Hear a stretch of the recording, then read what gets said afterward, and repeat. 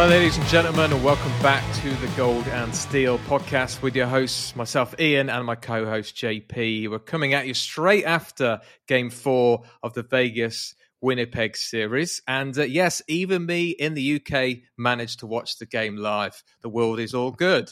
So, JP, well, we'll get into the game straight away. We might as well. Hell of a Game 4, and the Knights fan base must be buzzing. Oh, yeah, man. I got to say, I'm so tired already, man. Playoff hockey is so nerve-wracking, right? Yeah. And I mean, in this series, we've only had one game that was like a serious nail biter. But even tonight, the Jets made a period out of it. The third period, for sure, it was a close game. Knights fan base is really happy, and I think it's fantastic that the team actually has a chance to possibly finish this thing off in 5 games. I mean, it's amazing. That'd be fantastic. It would be such a boost. And it makes me laugh, right? Because we always talk about the fact that the rest of the NHL kind of doesn't like Vegas. I'm being slightly polite here. The Vegas fan base will probably word this slightly differently, but there's an amount of, I'm going to call it jealousy, because I think that's what it is, really. Certainly if you're a Columbus Blue Jackets fan, you're thinking, Jesus Christ, look at what we had for an expansion draft against what these guys had, right? Fine. Sure. Yeah. But the way in which and I watched all of Game 4, and I've watched most of the games, so thank you, Viaplay, who's the people that do the NHL games. They got the playoffs right, because they're all there, and it's fantastic. So I've watched pretty much all the games. Game 3, ironically, was the one that we didn't have on in the UK. But in Game 4, I watched it all 3 periods. So then to see people online say that Vegas were lucky, I was thinking, what game are you watching, boys? Because you could argue that for any of the games, because you've had things like Connor Hellebuck, which we'll go into in a minute. But I thought Vegas had a good, solid game. I agree with you. I think the third period was probably the weakest period for Vegas. But they were in a position, and me and you were WhatsApping each other while the game was on, and they were in a position where they needed that other goal. They needed that cushion, because it was getting squeaky bum time. It was getting tight. Players started gripping their sticks a little bit harder. Everybody knows what Game 4 statistically, and I had to get some stats in there somewhere, guys. You know what I'm like. Is the most important game in the series. It tends to be the one that swings a series, positively or negatively. So, and the players know this. They know what going 3-1 up in a series means. So I'm not surprised that Vegas contracted a little bit in the third period, but they held on. They got the job done. I was very impressed with LB, which I wasn't after the first couple of games. After Game 1, I was nearly going to message you saying, are they going to have to make a choice on the goalie here in terms of his performance? And to be fair, like, they stuck with him, and he's come good. And knowing that up the other end of the ice, you've got Connor Hellebuck, who is insane. And we were saying just before it came on air, that save, man, in, I think it was Game 2, from Hellebuck, where he caught that one-timer from Stone, like, that was just filthy. Like, he should not have saved that anyway, but that may be one of, and the people are going to hate me saying this, I don't really care, it's fine. You can say, it's just a Brit, he doesn't know anything. But that's one of the best saves I've ever seen. In all the NHL games I've watched, the ability to save it, the hand and eye coordination that needs is insane. If that was Fleury or, any goalie that was in like an elite level, Shesterkin, Vasilevsky, people would have been screaming about that save. Okay. Yeah. But to save it and then stop himself from actually just going into the net with it, which is basically he did, but he just like kept his hand out. Stone couldn't believe it. Stone really thought it was in, for a good 3-4 seconds.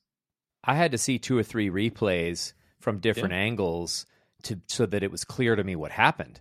They showed a couple angles, and I'm like, well, it looks like he fell into the net with the puck. Where's the puck? Where is it? And it was finally, there was one angle that they showed where you could see that he kind of hooked his arm around the post to keep the glove hand. It was in the glove hand, right? It's glove hands, he hooked his glove arm around the post, clearly with intent, knowing like, this is how I'm going to keep the puck out of the net. Like that happens so quickly. Like, that's a lot of finely tuned instinct. And by the way, I was at game 1.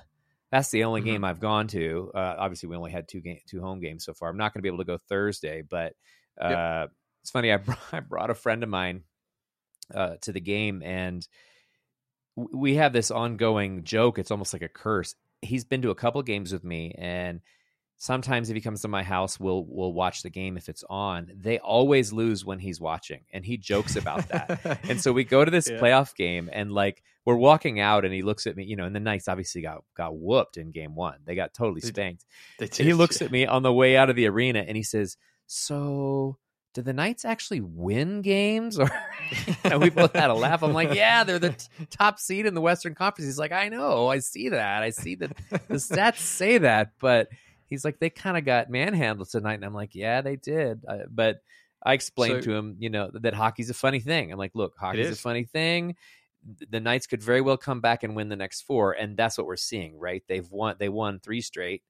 For me, game 1 was, I feel like they worked really hard to win the division and to get the top seed in the conference. And I feel like there was a little bit of a letdown. I feel like they came into that game and they weren't quite ready. They were slightly overconfident, maybe not quite ready for what it was going to take, a little complacent. And then once you're chasing the game, like once you're down by a goal or 2 and you're at home, you're a little rattled. Like it's spiraled, right? It snowballed out of control pretty quickly. It did. But they didn't help themselves. No. I felt like, I'm not blaming Brossois for the first game. Like he's not to blame. I felt he had a bad game by his standards. Recently, I wouldn't say his standards overall because he has been hit and miss, but he's been playing very well, which is why he got the start, and he's been played fantastic in some of the other games since then. But he didn't have his best game, and I felt the Knights they kept creating problems for themselves. A little bit of what I saw in the third period.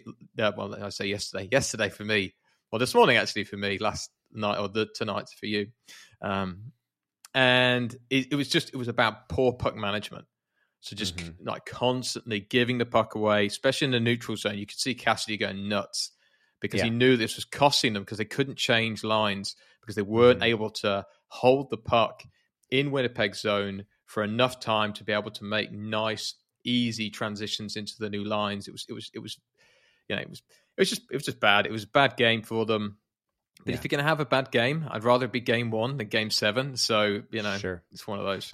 There's a lot going on in game 1, too. And you never want to make excuses, but these are things that I think the fans probably didn't think about a lot. Okay, so game 1. It's Mark Stone's first hockey game in how long? He's just come off a back surgery. So his first hockey game is the first game in game 1 of the playoffs, right? So there's got to be a little jitters there. It's Jack Eichel's first playoff game ever. He's a pro. He's obviously settled in. He's heating up just fine, but you can't tell me there weren't some jitters there. He's never played in the Stanley Cup playoffs. And then, you got half the team, all the young guys, it's their first playoff game ever. Right? The only guys who are probably super and it was Brossois' first playoff game too, I think, wasn't it? I don't think he's ever. So if it wasn't, it was certainly his first game as a starter like that. Yeah, as a starter, exactly. So, I think there's probably little jitters in the first period. Sometimes when you're at home, there's more pressure, right? You want to do well for the fans. It's amped. I think all those things kind of came together, and and then, like I said, that was enough for Winnipeg to gain the advantage. And then once you're chasing the game, you know how that goes because you have to stretch.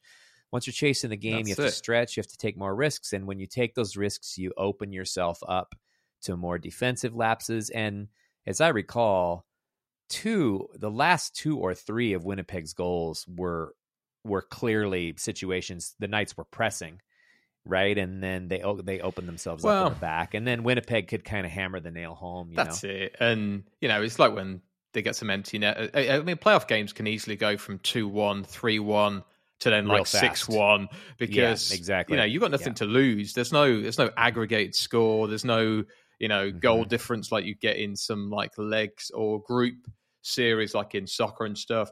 You just got to go for the win. You have to get the win. Period. And that's it. And you just throw everything at it. And if it means you let a few more, I'd rather lose 7-1 and try than lose 2-1 and have like held back, you know what I mean, or 3-1.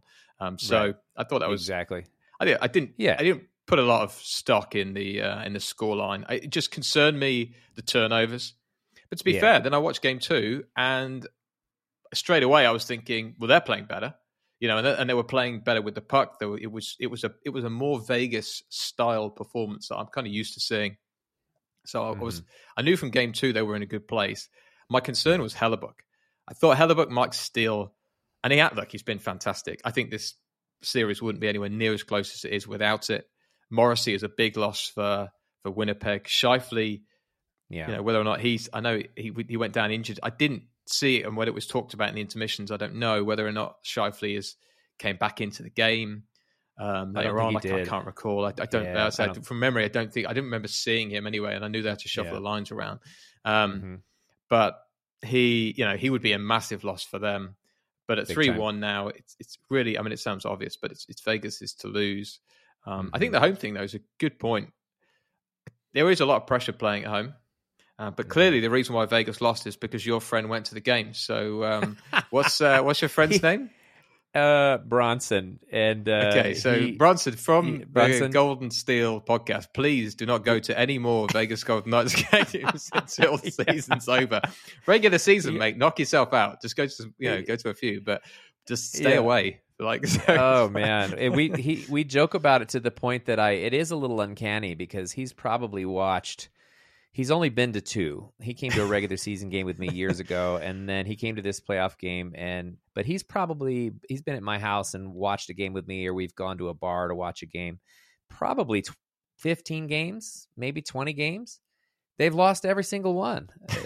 It's crazy. Like, what are the odds insane of that happening? You got to wonder, like, is there something going on there? But I'm sure it's just chance, but at this point, he's a little wigged out by it, and he goes to this game and they get absolutely spanked. But it's been an interesting series, and the playoffs.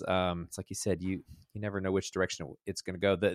A lot of the VGK fan base was ready to slit their wrists after game 1, and I kind of was in there saying, I was like, guys, it's one game. Like, if you've seen the Stanley Cup playoffs before, like this. The year that the Capitals won, they went down 2-0 in at least one series. They may have gone. They trailed in a series more than once that year, and they went on to win the Stanley Cup. So it's you go down 3-0 or something, you're in trouble. But down one, there aren't that many teams still in it. Yeah, that have won from being 3-1 down. Tends to happen more in the first couple of rounds to the later rounds. Not surprised, but. Like a lot of the scores, and there are a few 3-1 scores across the piece. Obviously, we're not going to go through them all on now, but I would be amazed if even one of the teams that are 3-1 down at the moment managed to turn it around. I certainly don't see the Jets doing it. The Jets, for me, are the Jets that I was expecting. They're not a bad team. They're not a bad hockey team. I think they're missing 2 or 3 pieces. They're now missing 2 or 3 pieces on top of those 2 or 3 pieces they needed because they've had injuries. And they ride Connor Hellebuck. He gets them out of trouble, and not just in the big saves like the one where we talked about earlier. He's just consistently on it. He's a good goaltender. He's that safety net for them. So it's not going to be an easy game 5, but I feel like Vegas will wrap it up in 5. Yeah. I didn't think that originally, obviously, but I think it now. Right. Well, and the other thing that's going on that's a disadvantage for the Jets, obviously, is they're more banged up than the Knights are. We're starting to see some of those aches and pains, those bumps and bruises. The Knights are definitely it's been a physical series, and you can see it. Like, you can see the hits, and you can feel the hits. Like, when you're watching the broadcast, the hits go way up in the playoffs, and you can see the toll that it takes. But Vegas is healthier than Winnipeg right now. And like, for instance, McNabb missed a shift tonight, and he clearly is nursing a little something. Yep. It's not enough for him to sit out of the game, but he was a bit rattled. He took a hit, and it was kind of in I think the same area that he took a similar hit in another game. And so, he had to sit out a shift, and like Kessel took a pretty nasty spill. Like, you see it happening. So that these guys are definitely nursing little aches and pains, which is why if they can wrap it up in 5, that would be a huge advantage for the team going into the second round. But Absolutely Winnipeg, unfortunately, Winnipeg is more beat up than the Knights, and the playoffs are a battle of attrition, and that's a huge disadvantage for them right now. Right, the players you named, like, that's going to cost them. And it's interesting when you watch them play because they can create some really dangerous offensive pushes. So it's like you said, the Jets are a good team, but it boils down to consistency. It boils down to those players that can kind of make the difference in those moments, right? The kind of opportunistic offense. Ultimately, for me too, it comes back to the Knights' defensive structure. Even though it's not perfect at all times, they do, when it counts, more often than not, keep the Jets to the outside. They limit the high danger chances. Shots. Not all the time, but they do it more than the Jets do. And a lot of the sort of the winning goals and the goals that the Knights have scored that have put them ahead have been goals where they're in dangerous positions, right? Like right in the slot, not even the high slot, sometimes right in the middle of the slot, right? Those are the places you can't let players be, period. You just can't let them be there. No, because Brossoir's got no chance when it's like that. Yeah. No chance whatsoever. Exactly. And even Hellebuck, right? He stops some of them, but that's a goalie is at his biggest disadvantage. When you're right in the middle of the slot and you have a second, more often than not, a lot of good hockey players are going to put it top shelf, right? Like they got a really good chance. And the overtime winner, that's what happened there. It was freaky the way it went down, but that's what happened. Right in the slot. It was a quick shot, right? He didn't really stop it in prep. It was just a one-timer, but top shelf, like they say, right where mama hides the cookies. and that's the game, right? And the Knights are much better at keeping the Jets out of that spot. The Jets don't get a lot of shots from that position, and that's about defensive structure. And for me, that's the difference in the series. Someone on Twitter tonight said, one of my Twitter buddies mentioned that the PK concerns him a little bit. And I get that. I think especially if they face the Oilers in the second round, that's concerning. Looking unlikely, but yeah. Yeah, exactly. That series is going to go 7 games. I think that's going to go 7 games with OTs. And I mean, it's tied, right? It's tied. The series is now, right? So I believe it is. It didn't look like it was going to be. There was a period of time where, so it's currently, so it's tied 2-2. But obviously the Oilers pretty much got out of jail because they were 3-0 down. The Kings have been, it seems like they've kind of got the advantage in terms of the momentum. But, oh man, we're only in the first round, brother. It's, how many weeks have we got of this stuff? Exhausting. So it's full on, man. So I've got 2 questions for you. Yeah, 2 questions for you. And they're nice and easy. So I wanted to cover like what your highlights are so far. So overall 4 games, not just game 4. And what your lowlights are. And on the lowlights, if there are any, what you think needs to change for the Vegas Golden Knights. So highlights, I think your really good players have to heat up.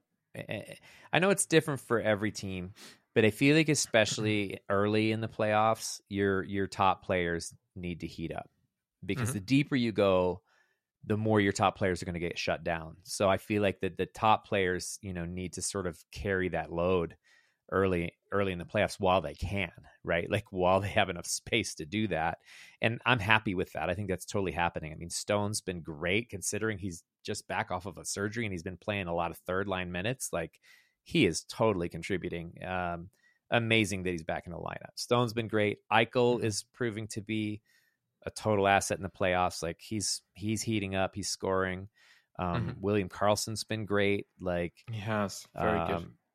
That's exciting to me. And the other players have been good too, even if they haven't been scoring, but the top players on the team are doing what they need to be doing. I think that's a huge asset.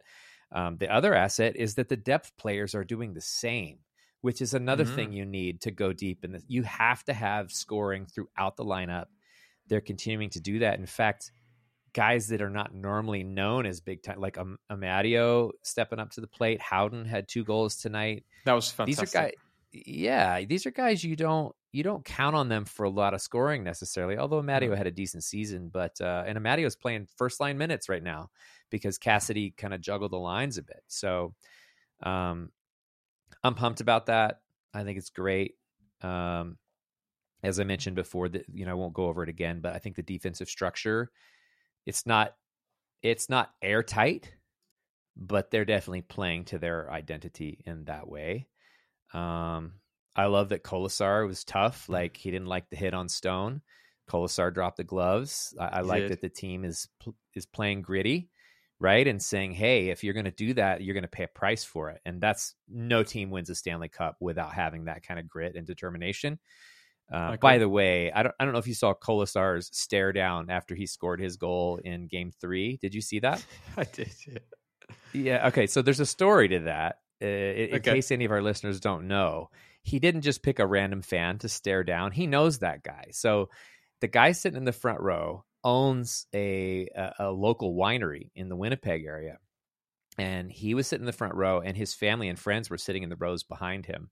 So if you look at like the still photos of it, everybody behind that guy, they were all laughing and pointing. Like, these are Winnipeg fans, and they had smiles on their faces. So it was right. I mean, like, it was playful. Yeah. And he knew that guy. So you want a bit of this stuff in the playoffs, and it's sure. I like it's great. Even if you didn't know that guy, it's great.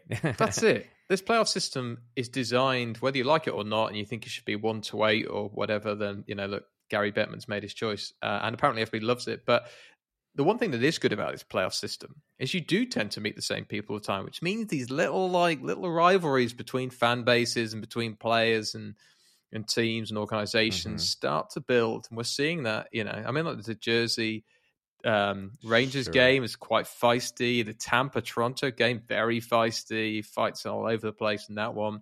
But you are right, mate, just to confirm your stat from earlier before I give you my take on these things. But it is the most physical series of any playoff series going on right now. Most hits, which doesn't surprise me.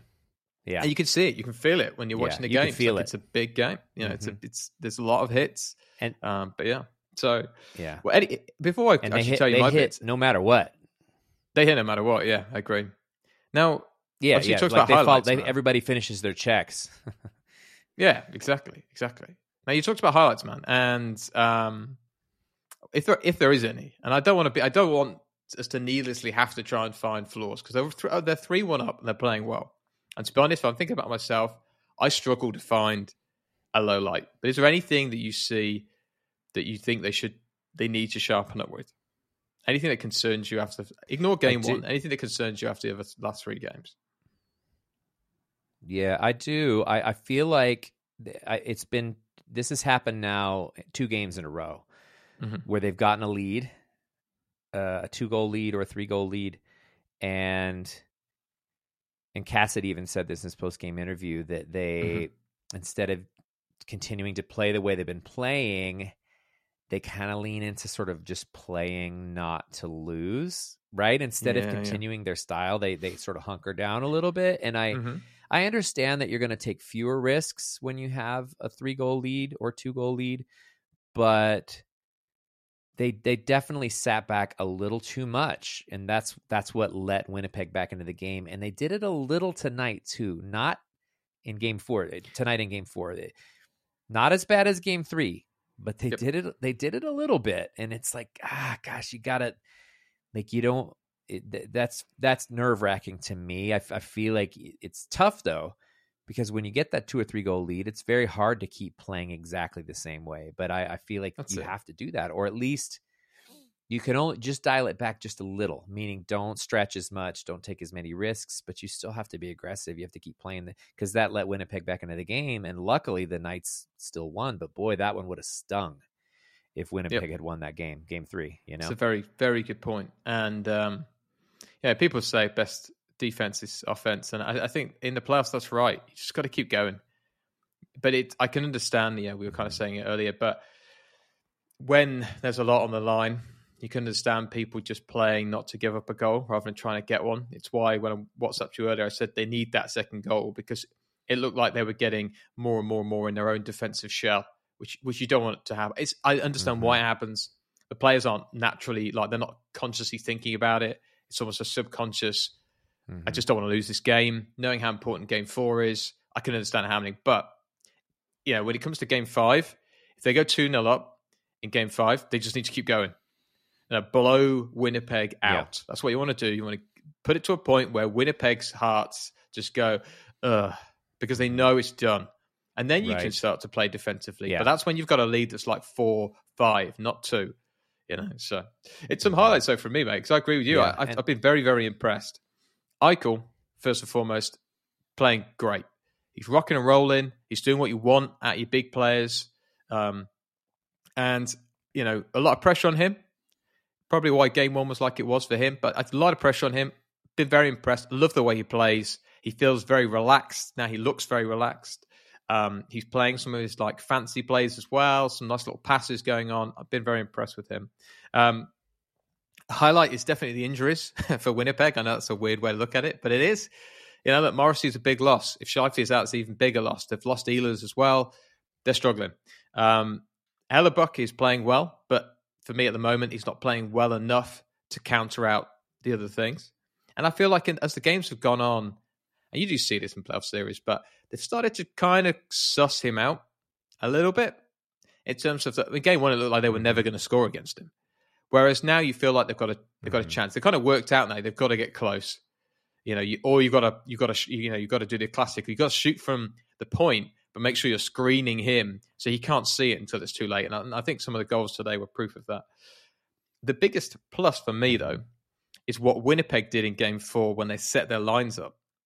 So they moved around their guys because they were originally playing Scheifele on the right wing, and they moved him to center and they dropped him back a line because I think they were aware that Vegas have got 4 lines that are all rolling. And Winnipeg didn't. They had 2 very strong lines and 2 kind of bottom 6 lines. Right. And I think the reason why they're moving that around is because they know that actually line for line, Vegas are a stronger team. And it was showing. They got back in game 3 and they nearly won it. But, the coach isn't stupid. He'll have known that there was part of that was because Vegas allowed them to do that. It was telling in game 4, especially for the first 2 periods, the dominance that was there. And that was with them shifting those lines around. So once you know your competitor is making changes to try and counteract what you're doing, like as a coach, you must feel good because I've got the upper hand here. Like he is now changing his strategy that he came into the series with to try and counter something we're doing because he knows it's working. So, and I'm not sure Vegas, I'm not sure Winnipeg have got the depth to do what Vegas do in terms of having 4 lines. When you've got Amadio, Colasar, people like that, like you rightly said, they're contributing now.